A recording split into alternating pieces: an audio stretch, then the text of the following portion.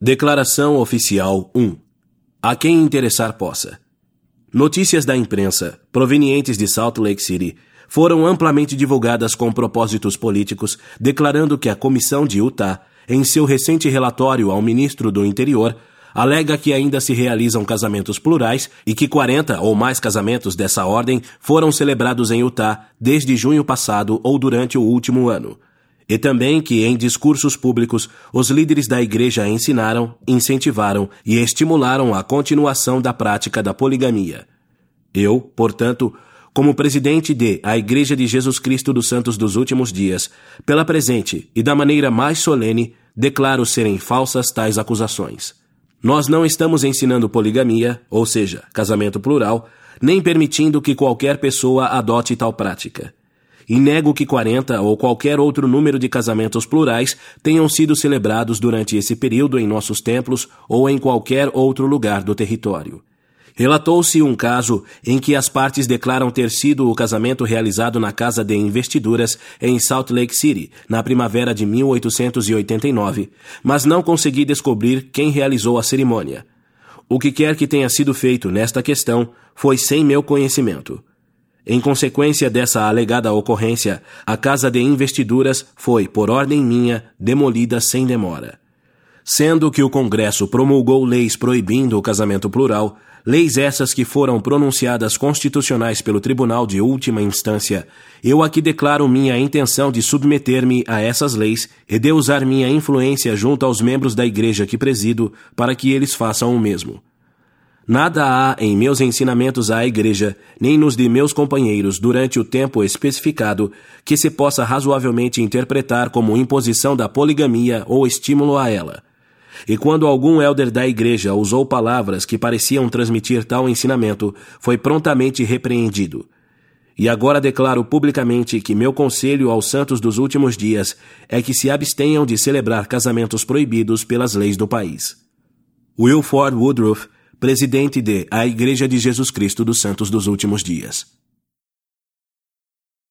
O presidente Lawrence Snow apresentou o seguinte: reconhecendo Wilford Woodruff como presidente a Igreja de Jesus Cristo dos Santos dos Últimos Dias, e atualmente o único homem na Terra a possuir as chaves das ordenanças de selamento, proponho que o consideremos plenamente autorizado, em virtude de sua posição, a expedir o manifesto que foi lido em nossa presença, datado de 24 de setembro de 1890, e que, como Igreja reunida em Conferência Geral, aceitemos sua declaração concernente aos casamentos plurais como oficial e obrigatória.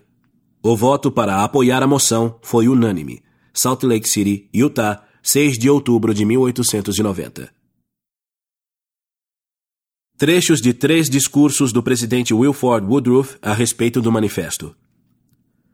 O Senhor jamais permitirá que eu, ou qualquer outro homem que presida esta igreja, vos desvie do caminho verdadeiro. Isso não faz parte do plano. Não é a intenção de Deus. Se eu tentasse fazê-lo, o Senhor me afastaria de meu lugar, o mesmo acontecendo com qualquer outro que tentasse afastar os filhos dos homens dos oráculos de Deus e de seus deveres. 61ª Conferência Geral Semestral da Igreja, segunda-feira, 6 de outubro de 1890, Salt Lake City, Utah. Publicado no Deseret Evening News, 11 de outubro de 1890, página 2. Não importa quem viva ou quem morra, ou quem seja chamado para conduzir esta igreja. Eles têm que conduzi-la pela inspiração do Deus Todo-Poderoso. Se assim não fizerem, de forma alguma o conseguirão. Ultimamente tenho recebido algumas revelações que considero muito importantes, e relatar-vos-ei o que o Senhor me disse. Consideremos o que chamamos de manifesto. O Senhor pediu-me que fizesse uma pergunta aos santos dos últimos dias, afirmando também que, se acatarem o que eu lhes disser e responderem, pelo Espírito e poder de Deus, à pergunta feita a eles, todos responderão da mesma forma e todos crerão da mesma forma em relação a este assunto. A pergunta é: qual o melhor caminho a ser seguido pelos santos dos últimos dias? continuar tentando a prática do casamento plural, contrariando as leis do país e enfrentando a oposição de 60 milhões de pessoas, sofrendo o confisco e perda de todos os templos e a interrupção de todas as ordenanças neles realizadas, tanto para os vivos como para os mortos, além da prisão da primeira presidência e dos 12, bem como de chefes de família da igreja, e também o confisco de propriedades particulares dos membros, o que acarretaria a interrupção dessa prática.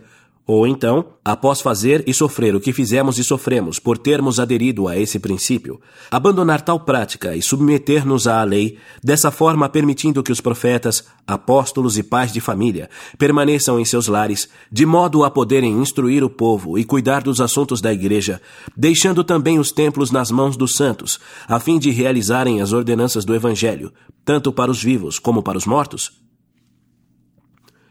O Senhor mostrou-me, por meio de visão e revelação, exatamente o que ocorreria se não abandonássemos essa prática. Se não a tivéssemos abandonado, esses homens do templo de Logan não teriam qualquer utilidade, pois as ordenanças seriam interrompidas em toda a terra de Sião. Reinaria confusão em Israel e muitos homens seriam encarcerados. O problema afetaria toda a igreja e seríamos obrigados a abandonar a prática. A pergunta agora é se essa prática deveria ser interrompida dessa forma ou da forma que o Senhor nos manifestou, deixando livres nossos profetas e apóstolos, bem como os pais de família, e deixando os templos nas mãos do povo para que os mortos sejam redimidos. Muitos já foram libertados da prisão do mundo espiritual por este povo, e o trabalho deve continuar ou parar? Esta é a pergunta que faço aos santos dos últimos dias. Tendes que julgar por vós mesmos. Desejo que respondais por vós mesmos. Não responderei a ela, mas digo-vos que essa seria exatamente a situação em que nós, como povo, nos encontraríamos caso não tivéssemos agido como agimos. Vi exatamente o que ocorreria se algo não tivesse sido feito. Venho sentindo esse espírito há muito tempo. Desejo, porém, dizer-vos isto. Eu teria deixado que os templos nos escapassem das mãos. Teria ido eu próprio para a prisão e permitido que isso acontecesse a muitos de vós, não tivesse o Deus do céu me ordenado fazer o que fiz. E quando chegou a hora em que isso me foi ordenado, tudo ficou claro para mim. Dirigi-me ao Senhor e escrevi o que Ele ordenou que eu escrevesse. Deixo-vos isto para que pondereis a respeito. O Senhor está trabalhando conosco. Conferência da Estaca Cash, Logan, Utah, domingo 1º de novembro de 1891. Publicado no Deseret Weekly, 14 de novembro de 1891. Agora vos direi o que me foi manifestado e a participação do Filho de Deus nisto. Tudo isso teria sucedido, assim como o Deus Todo-Poderoso vive, caso o manifesto não tivesse sido dado. Portanto, o Filho de Deus sentiu que isto deveria ser apresentado à Igreja e ao mundo para propósitos que ele conhecia. O Senhor decretara o estabelecimento de Sião. Decretara a conclusão deste templo. Decretara que a salvação dos vivos e dos mortos fosse oferecida nestes vales entre as montanhas. E o Deus Todo-Poderoso decretou que o diabo não frustraria isso. Se o compreenderdes, aí está a chave. Deu um discurso proferido na 6ª sessão dedicatória do Templo de Salt Lake, abril de 1893. Transcrição dos serviços dedicatórios, arquivos, Departamento Histórico da Igreja, Salt Lake City, Utah.